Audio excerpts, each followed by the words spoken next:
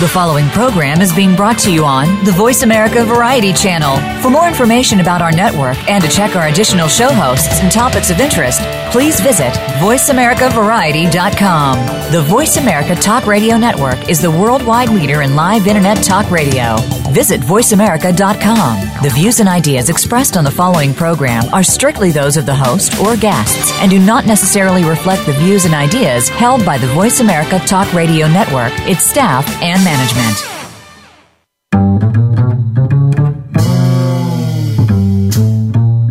Do you wish for a more fulfilling, erotic, and sexual life? The journey begins here. This is The Sexual Voice with your host, Jessica Ford. As a relationship psychotherapist working with individuals and couples for decades, Jessica knows how to create and support meaningful relationships. Along with her guests, Jessica expands the lens of sex therapy, connecting you with a more satisfying and healthier sexual self. Now, here is Jessica Ford. Welcome to The Sexual Voice finale of this 13-week pilot series. I'm so fortunate to have two amazing and gifted guests on this episode, a sex educator and a sex therapist, to discuss when a man's sexual desire changes, how to understand it, and learn what to do. This episode, like all the episodes, has lots of valuable content. The format of doing a live show is exciting and challenging. From my perspective, the best thing about Voice America format is all the episodes are recorded and can be listened to on demand, allowing all of the listeners the opportunity to go back and listen again and again, to learn, to seek out more information from all of the extraordinary guests that I've been so fortunate to have on the Sexual Voice. Our topic today, where is he? He's not into me or in me anymore, is when a man's sexual desire changes. The issue around desire, low or no desire, is one I hear most frequently from couples. More often than not, it's about the woman, but more and more it's about the man. There is nothing more emotionally distressful for both individuals than this loss of desire. One feels rejected and abandoned, and the other feels guilty and broken. For men, it is even more so. In sex therapy, the first session is an initial assessment to determine what's going on from a biological, psychological, or even social perspective. Basically, there are underlying causes. What are those underlying causes? Possibly medical, mental health concerns, or lack of social support issues. When the man has lost interest in sex, I frequently get asked by the partner, is it possible he could be gay? It is interesting. When a woman has lost interest in sex, I don't believe I've ever heard the partner ask, is she a lesbian? The stereotypes of who men are as these sexual animals of the wilderness and women as the demure, submissive is simply not accurate. And hopefully today's episode will kind of continue and to help debunk these inaccuracies. On the show with me right now is Emily Nagoski. She is the New York Times best-selling author of Come As You Are, the surprising new science that will transform your sex life.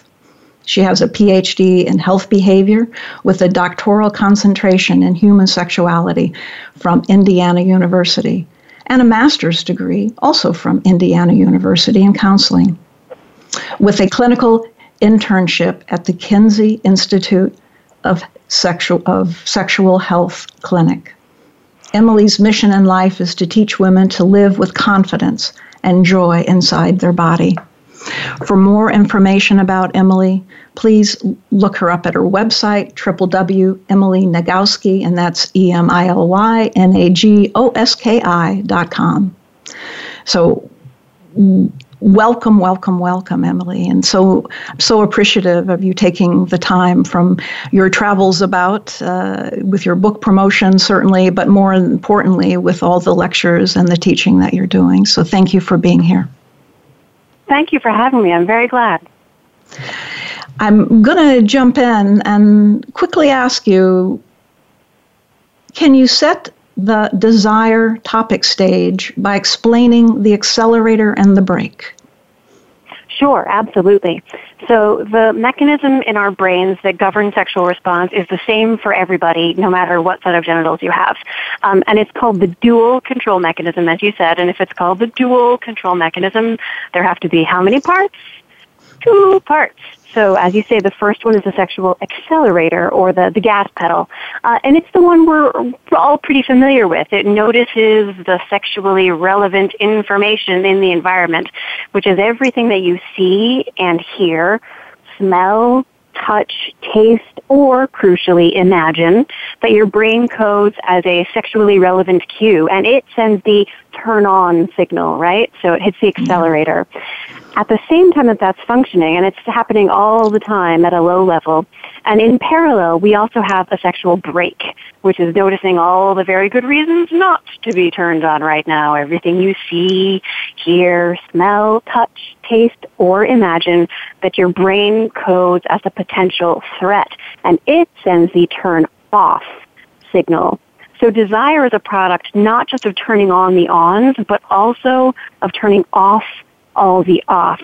And it turns out that when people are struggling with arousal or desire or orgasm, sometimes it's because there's not enough stimulation to the gas pedal, but much more often it's because there's too much stimulation to the brake. So you had written, and I'm going to kind of quote from your book, I think in the research, 75% of men and about 15% of women have spontaneous desire. And 5% of men and 30% of women have responsive desire, which is, as you said, leaves about 50% of women and 1 in 5 men with what you call context dependent. And for today's show, I'd love to explore more with the women, but today is about men and looking at this probably the 1 in 5, although you may correct me if that is incorrect. But please explain this kind of concept of spontaneous and responsive desire and your phrase, context dependent. And I'm going to ask you also to weave in your very creative use of the monitor and that you mentioned, and how this fits into all of this. And you have a generous amount of time for this show, but it was fascinating reading your work, and it was done so creatively, and it's really inspiring. As I think you kind of, I used this word before, debunking a lot of the myths. And but I want to hear more. So please get started with this spontaneous, responsive desire and all of that. Right. Okay. So basically, chapter 7 of the book, the whole thing. Yes, what I said. But like the highlights. Yeah, exactly. The most important thing is, so one, those numbers. Since Come As You Are was published, it was actually before the book came out, but when they wouldn't let me change it anymore. They're like, it's at the printer, you can't change it. 2 more studies came out about the frequency of spontaneous and responsive desire, and those numbers are a lot grayer now. I think there's a lot more variability, so that almost everyone falls into this category of context-sensitive desire. So let me talk about what these words actually mean, and then we'll go for the rest of it. So spontaneous desire is the one we're used to thinking about, where you're just sort of like walking down the street or having lunch, and all of a sudden you just sort of have like the inner tingle, and your body's like, hey, I would like the sexy times. Where can I get me those sexy times? And so you go home to your partner and you're like, hello, partner, would you like to have the sexy times? That's spontaneous desire. It just emerges out of the blue. It feels like it comes from nowhere. And that's one normal, healthy way to experience sexual desire. But there's another one that in the research is called responsive desire, because where spontaneous desire emerges in anticipation of pleasure, responsive desire emerges in response to pleasure. So these are folks who you're, not doing anything particular. You're in a pretty good place mentally and emotionally, and your certain special someone is cuddling up next to you on the couch, and they start to touch your arm, and it feels nice, and they say sweet, adorable things, and that feels really good. And gradually the pleasure sort of accumulates, and then your brain goes, hey, you know what? How about the sexy times? How about that? And that is also a normal, healthy experience of desire. And it turns out a large proportion of people, women in particular, but men too, and of course we have no data about trans folks because there's almost no research, no sex research on trans folks. It's unfortunate. I think it's going to change in the next 10 years. But in the meantime, I mostly can only talk about what cisgender men and women experience. It turns out there's a large portion of people who rarely or never experience spontaneous desire, but very reliably experience responsive desire. And it's not so this is people sometimes think they're broken if they're not experiencing responsive, or they're not experiencing spontaneous desire, because the cultural narrative is very much that it's supposed to be out of the blue, hot and horny, hungry, can't wait to stuff your tongue down your partner's throat. And it's just not the case. That's fun when it happens, and we can talk about ways to create context that facilitate that kind of desire. But it's also normal, as a friend of mine was just saying, you know what, sometimes you just toss the last of the toys in the toy box, you trudge up the stairs, you lie down in bed next to this person, and you let your skin touch theirs and remember, oh right, I really like this person, and I really like this relationship, and I really like these sensations, and I like sex. And that's normal. My favorite analogy, actually, it comes from a sex therapist named Christina Hyde in New Jersey, and she talks to her clients with this analogy: that if your best friend invites you to a party, you say yes because it's your best friend and it's a party. Great. But as the date approaches, you start thinking there's going to be all this traffic, and we have to find childcare, and I have to put on pants on a Friday, and I just don't know if I can do it. But you go to the party because you said you were going to go, and it's your best friend. And what happens? Most of the time, you end up having a really good time at the party. If you are having fun at the party, you are doing it right. That is actually normal, healthy desire, is when you can experience pleasure in the moment. And there's no amount of longing or craving parties that can make the parties worth going to. And it turns out the best measure of a person's overall sexual well-being is not the intensity of their craving or their longing, but whether or not they enjoy the sex they are having. My shorthand for this is my little 3-word rhyming phrase that you can take home with you is, pleasure is the measure. Pleasure is the measure of sexual well-being. If you are enjoying the sex you are having, then you are doing it right. So that's about what responsive desire is like. Context sensitive, and this is most people. Most people in life will experience spontaneous desire at some point in their life and responsive desire at other points in their life, and will probably have windows when they have neither. And that's normal because it turns out the way our brains respond to sexually relevant information is really strongly dependent on the context. And that is sort of the balance of brakes and gas that are happening for you at any given time. So for example, my go-to example here is tickling. You know how if you're in, I know tickling is not everybody's favorite, but if you're in a fun, flirty, sexy, playful kind of state of mind and your certain special someone tickles you, at least hypothetically you can imagine situations where that feels pleasurable and fun and potentially leads to other things. But if that exact same certain special someone tickles you while you are pissed off at them, you want to punch them in the face. It's the same sensation, but because the context, your state of mind is different, it entirely changes the way your brain perceives that sensation. Sorry? Oh, no. That was my phone making noise. Sorry about that. No, that's fine. No, I was saying last week we were talking about consensual sex, and when I'm feeling in a really good place and someone comes up behind me and touches me or tickles me, and I'm feeling like I think you had used some analogies in your book around stress. If I'm really, really stressed out, get your hands off of me. But when I'm feeling, like you said, in that kind of warm, fuzzy space and feeling quite comfortable, and someone comes up and does this, this is fun, this is exciting. And so it's, we do tend to, whatever is going on in that mind of ours, we tend to respond to that. So this idea of context is I think really a critical piece. And that your phrase, context dependent, has, to me, had some real value. For me, it has totally changed the way I teach about consent, actually, because the standard language for talking about consent is say yes and no depending on what you want. And I think it matters a lot more, and it's actually more helpful when people say yes to the things they like, the things that they enjoy. Because in your example, you're in a flirty, sexy, great state of mind, and your partner comes up behind you. That feels awesome. So you say yes because it brings you pleasure. And your partner does exactly the same thing when you're already feeling frustrated and worn out. You say no, not because of what they're doing, but because it doesn't feel good. It's not bringing you pleasure.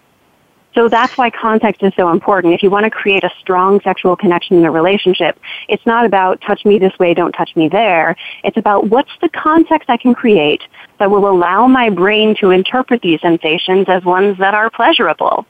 And one of the things that's really central is actually believing that your sexuality is healthy and normal. Because if you have a different kind of sexual desire experience than you've been led to expect you should have, if you've been taught that spontaneous desire is the only normal, healthy way to experience desire, and that's not how desire is working for you these days, you start to feel broken. And so you go out and you look for ways to fix that. But feeling broken and criticizing yourself and worrying about your sexuality, is that hitting the accelerator? It's absolutely just hitting the brake. So if you can let go of the judgment and the shame and the worry that because your sexuality isn't what you were taught it was supposed to be, that actually opens up the door to try out different ways of experiencing sexual pleasure and sexual desire that don't necessarily line up with what you were taught they should be. And one of the things I say in the book over and over is I teach people to live with confidence and joy inside their bodies, confidence and joy. And then a student asked me, Emily, can you define those terms for me, please? What do you mean by confidence and joy? And I had no idea. So I thought I was actually vacuuming my living room rug, thinking, what do I mean by confidence and joy? And it turns out, when I say those things, what I really mean by confidence is knowing what's true about your body and sexuality. So that includes knowing that you have both an accelerator and a brake, knowing that desire can be spontaneous or responsive, and most people experience both in their life. Confidence is knowing what's true. Joy is the hard part, because joy is about loving what's true, even when it's not what you were told to expect your sexuality would be or what your body would be. And we often struggle with that because we have a whole lot of cultural norms that we've absorbed, all these scripts about how sex is supposed to work in our relationships and how it's supposed to be. And it turns out almost all of those cultural scripts, almost everything we learn about sex from mainstream sources, is fundamentally incorrect. Not to mention very limited to this narrow band of ways that people experience healthy sexuality. So the hard part is the really welcoming your sexuality as it is, knowing that it's going to change from day to day and from year to year and from relationship to relationship. Well, and I think, again, the title of the show is The Sexual Voice, and this past 13 weeks have been exploring just what you're saying, is what is my sexual voice, and how can I gain confidence in believing that this is who I am, and recognizing, as we've kind of gone over the span of the show, the various episodes, is looking at, number one, it changes across the lifespan. So who I am today may not be who I am tomorrow, but understanding that my voice and having the confidence to express it is really fundamental to me feeling fulfilled, to me feeling even, directing me toward what calling joy. That it is something that you can't feel unless you can feel strong within yourself. And you're engaging in your sexual experiences for, and I hate to use this phrase, but the right reason for you. That sometimes, which does come up sometimes, people have sex for what they think the other person wants, or the other one will love me if we have sex. And those are really I think the paths that get people muddled or confused and sometimes lost in being able to really have a strong sense of desire. We mentioned the monitor. Could we touch on that? I can't hear you. Yeah. Oh, no. Oh, no, I can't lose you, Emily. Can you hear me? Why don't we go for break, Michael, and we'll come right back, and hopefully we can reconnect with Emily and go on with Joe Kort.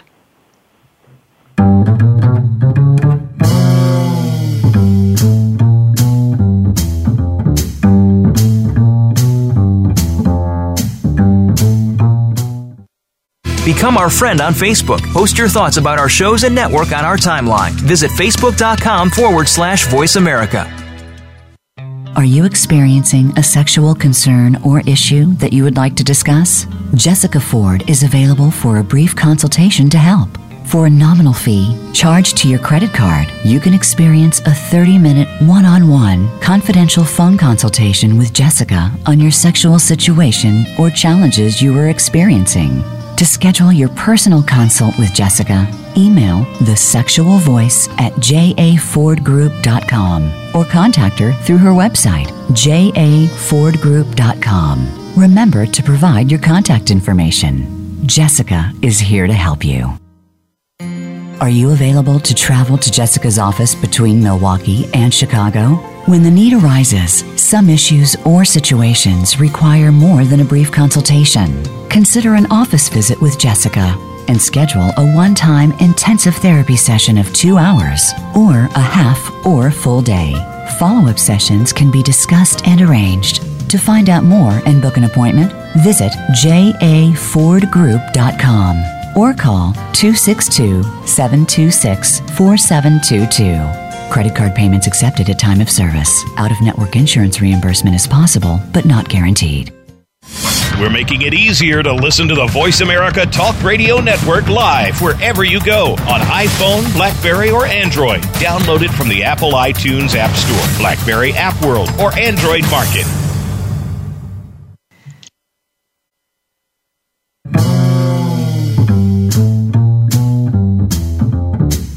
You are listening to The Sexual Voice with Jessica Ford. To reach our show today, please call 1-866-472-5788. That's 1-866-472-5788. You may also send an email to The Sexual Voice at jafordgroup.com.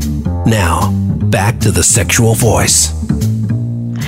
Welcome back, and we're quite fortunate that we were able to reconnect with Emily so we could at least conclude her segment of today's episode. So we were talking about spontaneous and responsive desire and context-dependent, but you had also referenced, I thought was interesting, the monitor kind of part in your chapter 7 of your book, and there's so much in your book that I'm urging everyone to buy and read because it's so valuable. But this monitor, could you maybe explain some more?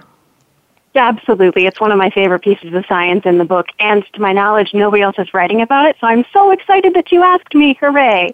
Okay. Yay! So there's what the research is saying. This model is that there's a little monitor. It's not a literal monitor. This is a metaphor.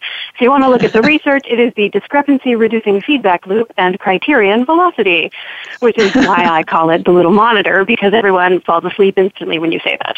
So the monitor knows what your goal is. it knows how much effort you're investing toward the goal, and it keeps track of how much progress you're making, right? So it's keeping a ratio of effort to progress, and it has a very specific expectation about what that ratio is supposed to be. So the simple example is if you're driving to the mall, you expect it to take, 20 minutes to get to the mall. If there's really light traffic and you're getting all the green lights, you're moving really swiftly, and so you feel very good. You feel like I'm the queen of the universe.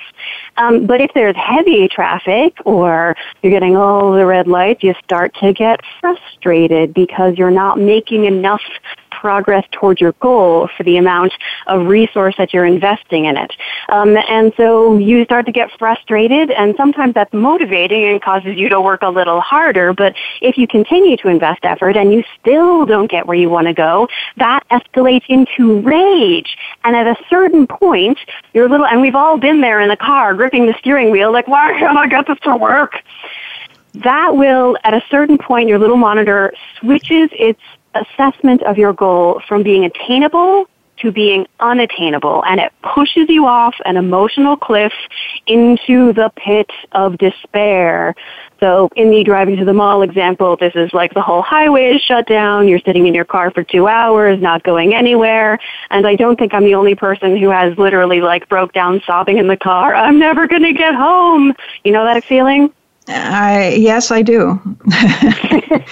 Usually, when I need to be somewhere. Yeah, right. So that's a really important factor, is the amount that the goal matters to you changes the dynamics. If you're just on your way to the mall, it doesn't matter that much. But if you're trying to get home because you've got a kid who's sick or something like that, it really matters a lot that you get there. And so that escalation goes up really fast. So you're equating this monitor to sex then, right? Yeah. When you apply the monitor to sexual desire, so it's tricky because on the one hand, this is how sexual desire itself works, that there is some enticing sexual something or other out there that you want to get a hold of. And we go through all kinds of things. We follow our sexual scripts and we flirt with people and we say, hey, honey, do you wanna? And sometimes it works and sometimes it doesn't. So if one partner in a relationship is pursuing sex, really has the explicit goal, has spontaneous desire and keeps asking, what happens is it turns into the chasing dynamic where the partner on the receiving end of these requests doesn't feel excited about sex, and so they say no, but they feel bad about saying no, and they also feel frustrated for being asked over and over again. So their likelihood of saying yes actually goes down, and the person who's asking gets more and more frustrated until eventually they shut down, and it drives everybody into a ditch, ultimately. And the solution is to change the goal. The goal being not to have sex anymore, but to experience pleasure together in some way that removes all of the performance demand and just allows people to enjoy whatever sensations they can share with each other that actually do feel good and satisfying for everybody involved. That's an excellent explanation. I urge everyone to buy the book and to read all of the book, especially Chapter 7, because there's so much you can obtain. And I hope that you can stay on with us while I introduce Joe Kort, who has been patiently waiting and would like to say that Joe is a psychotherapist. Like myself, he's a coach and author in private practice since 1985. His practice specializes in sex therapy and sexual identity issues, including out-of-control sexual behavior, responsible non-monogamy, monogamy, childhood sexual, physical, and emotional abuse, mixed orientation marriages, coming out, and depression and anxiety. Joe graduated from Michigan State University with dual majors in psychology and social work, and at Wayne State University he earned a master's in social work and then a master's in psychology. He received his doctorate in clinical sexology from the American Academy of Clinical Sexologists. If you'd like to learn more about Joe and what he does, go and check out his website, www.joekort.com.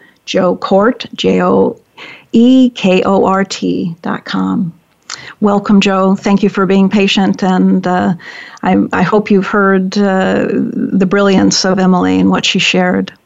Oh, my God, I did, and it was awesome. I learned a lot listening to her. I have her book. I just haven't even read it yet. Now I'm very more inspired.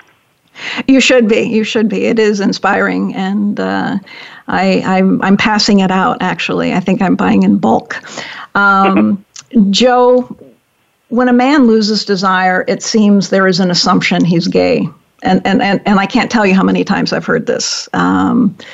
The couple come in, and and I usually do individual sessions with my couples. I kind of do the couples therapy and then some individuals, and then bring them back together.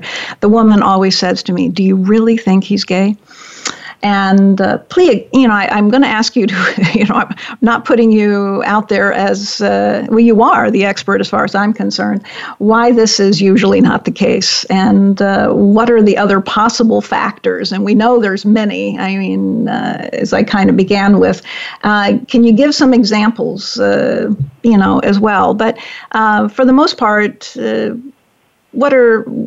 can you explain why this is not the case, or can you put it in a phrase maybe or terms that our listeners can understand? Well, yeah. So I hear it a lot too in my office, and it's the first thing is because people when they're watching people come out more and more, it looks like they were straight at one time and then turned gay, or pretending to themselves, and they have been and they are. So it's frightening when there's some sexual problem or lack of desire or this growing disinterest. Really, when these women ask that, what they're really asking is, what I experience is he going to leave me? Am I going to be abandoned in this relationship? Because she already feels abandoned by his disinterest or his lower desire. And so, I always joke with people, too, that even though I do a lot of work with helping people discover their sexual orientation, I'm not a gay whisperer, If I was, I'd be rich and I'd be living next to Oprah, because I could help each woman. A lot of women have this concern. And so it's not... And here's one thing I always like to tell people.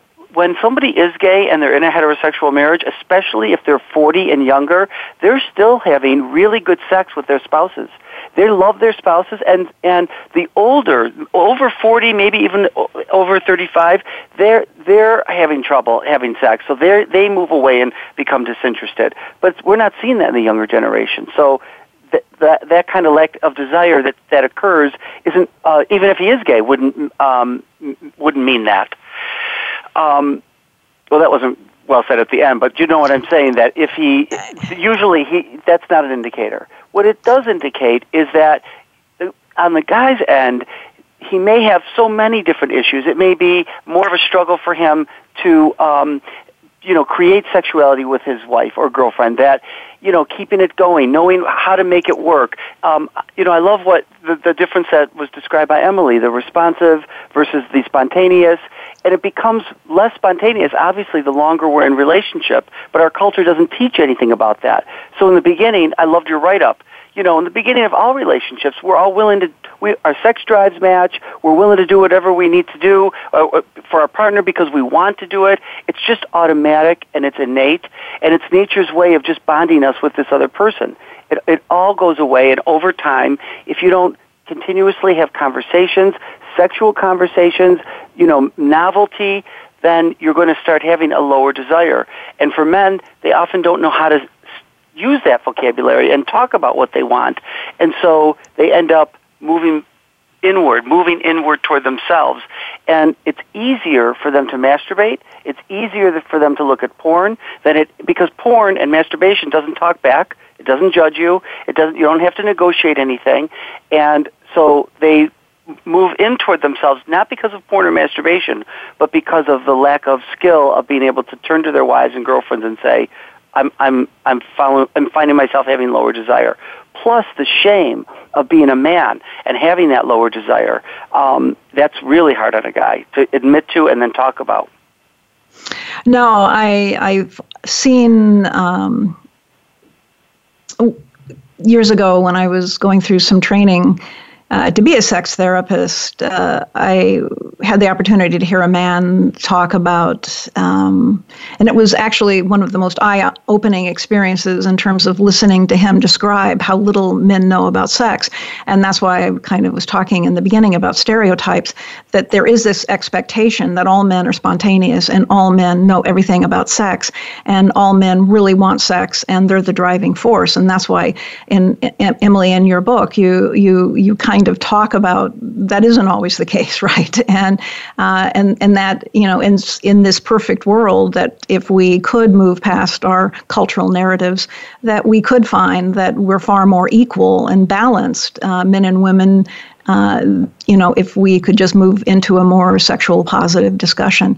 I think, what I hear many times is men talk about being turned off by the fact that a woman's aging, which I find also unfortunate, but and also she's overweight, and they just can't get past, again, one of our sensory perceptions of visual and or touch, that this seems to really kind of keep them from developing that desire. It's really true of all men, that you see that also in the gay community, where there's, a youth-oriented focus and, discrimination against the aging process. Men are so, for whatever reason, their loyalty is to the visual. And again, it's the same thing. They don't know how to find other ways of being sexual and talking about it. I always say, this is what we do to males when we raise them. We stop touching little boys around the age of 8. We start teaching them not to touch other little boys.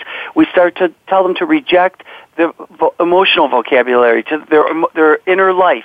And so they have no access to their feelings other than through sex, sexual language, through violence, through work, through sports, but they don't know how to express themselves through attachment language. So they do want to talk to their spouse about different, maybe role play, different positions, different if they have even the awareness they want this. But even if they do, they don't know how to say it without feeling ashamed and without sometimes. I notice with couples, straight couples especially, the women get turned off by how the guy presents the sexual interest, what he wants, how he wants it, and the guy just doesn't have a good vocabulary for it. And then her turn-off becomes almost disgust sometimes. So then he feels shamed, and she feels, violated in some way, and then the conversation just ends for both of them. So then he moves away from her. And our job as therapists, what I do in the room, is help him have a better vocabulary, but also help her hear him in a different way. And that takes certainly encouragement to be curious with one another and to take that risk to be vulnerable. They have to really work at, again, these are phrases, but to be brave with one another, because this is, it's a struggle. And when I mention the word vulnerability with the couples in my clinical room, they sometimes, the woman is receptive sometimes and sometimes not, but more times than not, it's the man who pauses. Vulnerability, and you move forward. There was a case that I had not too long ago that kind of fits this. A client came to me terribly distraught over the situation that she had thought she would come home and surprise her partner to have a little morning fun. And she was all pumped and ready in many ways, and arrived home, and he wasn't visibly in the house, and she decided to go into the bathroom, open the bathroom door, and found him in the tub with a dildo. Unfortunately, it was her dildo, so that was part of the distress, but using a dildo for anal sex and while watching gay porn. Her distress was shock, obviously, about what she saw, even though she knows that at times he likes anal play. And then her concern was, obviously, he must be gay, and that he's going to, as you had said so perfectly, Joe, he was going to leave her.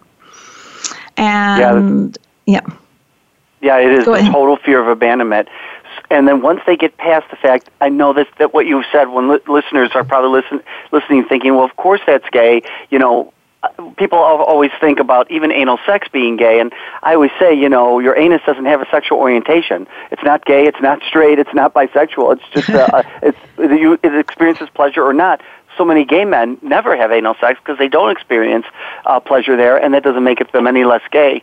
And even just watching the gay porn can be very confusing, although there was a recent study that's just come out and it's great. They found that 22% of straight men do watch gay porn, and it has nothing to do with their identity. But what you said, even the idea of his being focused on her age, it could be a guy focused on a man, a gay guy, a guy's age or weight, it really is because men, they focus on that, but they don't really understand that it's because they don't know other ways to be sexual. And that takes what you said, vulnerability and changing the focus. It's like when men start to lose their ability to have erections. That's all men have learned to do, is that's how you have sex. You have intercourse. And if it's not intercourse, then, and you can't use your penis in that way, you can't have sex. And we have to teach older men, or men who have erectile disorder, how to have other kinds of sex.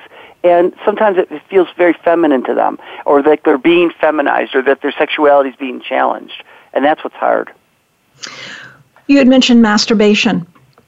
And this is another example of a man and a client. The couple had come struggling with sexual issues. And one of the things that she described was she just couldn't understand his joy of masturbation, and that they had been on their honeymoon and having great sex. And then he had gotten up to go take a shower, and she wanders into the bathroom and found him masturbating. This was perplexing. And he couldn't even, as you said, he didn't have the vocabulary to even explain to her why he masturbates.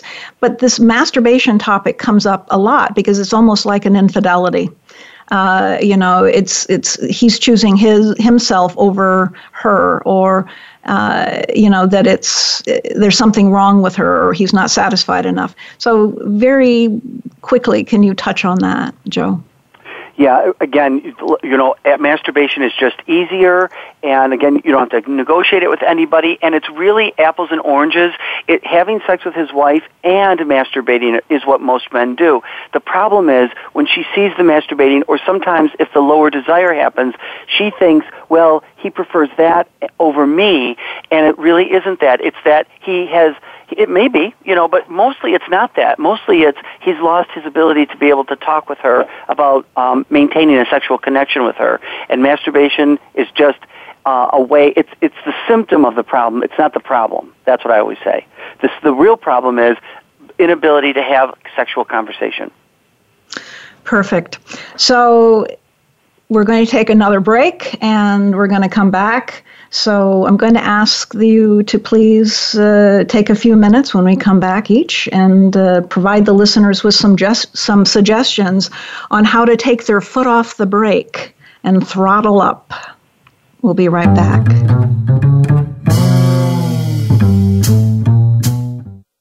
Follow us on Twitter at VoiceAmericaTRN. Get the lowdown on guests, new shows, and your favorites. That's VoiceAmericaTRN. Are you available to travel to Jessica's office between Milwaukee and Chicago? When the need arises, some issues or situations require more than a brief consultation. Consider an office visit with Jessica and schedule a one-time intensive therapy session of 2 hours or a half or full day. Follow-up sessions can be discussed and arranged. To find out more and book an appointment, visit jafordgroup.com or call 262-726-4722. Credit card payments accepted at time of service. Out-of-network insurance reimbursement is possible, but not guaranteed. Are you experiencing a sexual concern or issue that you would like to discuss? Jessica Ford is available for a brief consultation to help. For a nominal fee charged to your credit card, you can experience a 30-minute one-on-one confidential phone consultation with Jessica on your sexual situation or challenges you are experiencing. To schedule your personal consult with Jessica, email thesexualvoice@jafordgroup.com or contact her through her website, jafordgroup.com. Remember to provide your contact information. Jessica is here to help you.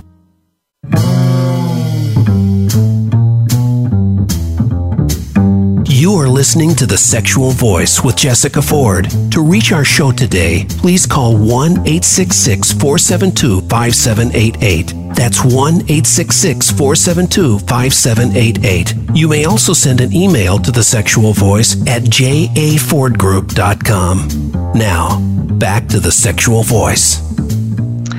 Welcome back. And okay, boys and girls, how do we throttle up? I was actually just looking, this is Emily, I was looking at some research just recently. It came out, I think, just a couple of months ago. My friend, Robin Milhausen, who's a sex researcher, she calls it the 6-minute rule. And it's not actually about what you do during sex. It turns out a really strong predictor of a couple's sexual satisfaction has nothing to do with the sex they have, how often they have it, but with how much time they spend cuddling together after sex. And she has decided the threshold is 6 minutes. You spend 6 minutes snuggling with each other, staying physically close and emotionally connected after sex, and that's actually one of the best ways to increase the pleasure people experience with their sexuality. And I understand you're going to be seeing Robin. I was a member of BESCO before I left Canada, and you're going to be at BESCO, which is the Board of Examiners of Sex Therapists of Ontario, next Friday. So please, if you can remember to say hello to all of them for me. Thank you. I absolutely will. And I saw that research, and it really talks to the oxytocin that gets developed after sex. That if we just break apart, there's nothing. And I'm going to ask you to please check out Emily again on her website, www.emilynagoski.com, and also please order and buy her groundbreaking book from Amazon. And Joe, how are we going to throttle up with you? I think the most important thing I've learned as a sex therapist is that couples have to have two conversations: their emotional connection, their emotional conversation and with each other, and the sexual conversation. We used to believe that if the relationship got better, then sex would get better. That's not necessarily true. It's mostly not true. If sex gets better, then the relationship gets better. That's mostly not true. Both have their own lives. They're both their own entities. And so really, it's what you said, so difficult, so complicated, and so much messier, is to have real conversations around sex, about your bodies, about, what interests you, what doesn't interest you. And most couples don't do that because it involves so much hurt. But it has to be done in a very empathic and compassionate way. You are fantastic, and I hope to see you both at some future conference or somewhere along the paths that we travel. Joe, thank you so much. Emily, thank you so much. And for Joe's wonderful work, please check out his website at www.joekort.com. And again, thank you so much for being with me today on this finale. And you really have made it a great finale. So looking ahead, I'm going to say what a journey this pilot series has been. As I began, I want to thank everyone now on the Voice of America team for all the support, patience, and kindness shown to me over the last 4 months, especially my executive producer, Fiona King. You are one special lady, and I'm so appreciative of all you have done for me and on my behalf. My heartfelt thanks goes out to all my exceptional guests, including the ones that are still on the line. A personal thank you is coming your way. I'm also thanking my dear friend, why am I becoming tearful, and colleague, Leah Valian, for her creative thoughts and loving support. A special thanks to my friends and family for their loving contributions. And finally, thank you all of you. On an average, I have 500 listeners per week for listening. Those of you across the U.S., Canada, the UK, France, Germany, and so many other countries. Your positive feedback and suggestions are appreciated and well heeded. The learning curve has been steep, and I know when the show hopefully continues in early winter, I will need to keep learning and improving my role as a talk show host. I am pleased to say work is underway to take the show to a second season. One thing I can promise is to continue having the best and the highest caliber of guests, like the two I've had today on each episode, to continue exploring sex as a human need and support connection with your sexual voice. The live episodes end for now, but all of the episodes are available on demand. So please keep listening, exploring, and learning. You can reach out to me anytime at thesexualvoice.com. Don't forget, sexual health begins with you. Until next time, thank you so much for listening.